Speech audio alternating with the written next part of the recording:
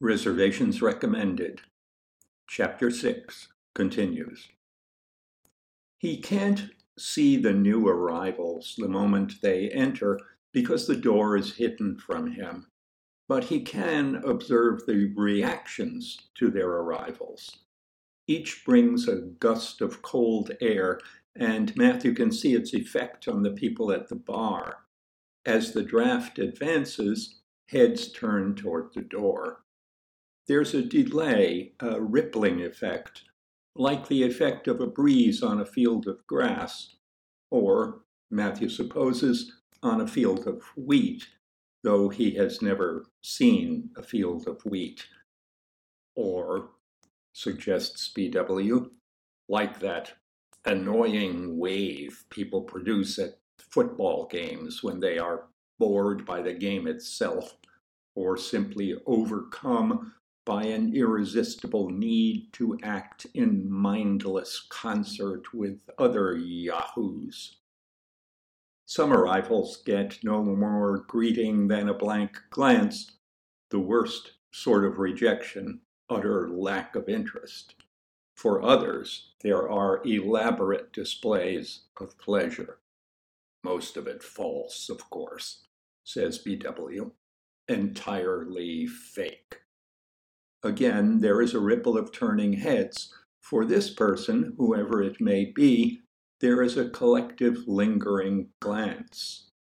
It must be somebody they know, thinks Matthew. The looks are pleasant.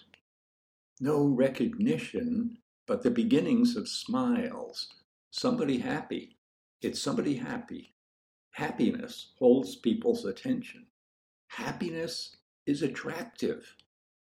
It's Liz, blowing in fresh as the air she lets in with her, peeking around the corner, looking for Matthew in the back room, nearly bounding up the steps, saying hi, hi, hi, when she reaches his table. Matthew has been expecting an apology when she arrives, and he has concocted a script for their exchange, giving himself lines that make it clear he hasn't been forlornly waiting. "Sorry I'm late," Liz will say if she follows his script. "Everything that could go wrong did go wrong. I hope you haven't been waiting here for half an hour." No, he'll say. "Not at all. In fact, I just got here. Somehow I lost track of the time." Liz, however, doesn't cooperate. She makes no excuse, simply throws her coat onto the banquette next to Matthew and takes the chair across from him. "God, what a day, what a day, what a day I've had," she says, beaming. "Did you order a drink?"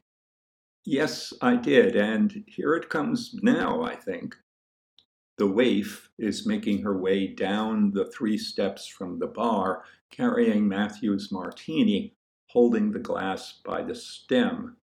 The glass is filled to the brim, and she's concentrating fiercely on keeping it level, taking her steps with exaggerated care, like a mime pretending to carry a full cocktail glass down 3 steps.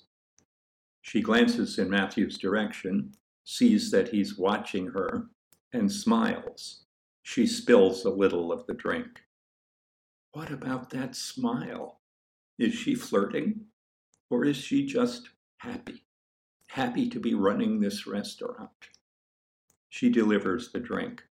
"I'll have one of those too," says Liz. The waif shrugs. This isn't really her job, after all, but since she isn't certain what else she ought to be doing, she might as well serve cocktails. "Okay," she says. Matthew smiles at her. "Good luck," he says. He thinks of adding a wink, an echo of hers before. Liz would be likely to notice. Not a good idea. "Oh, go ahead," says B.W. "No, not a good idea."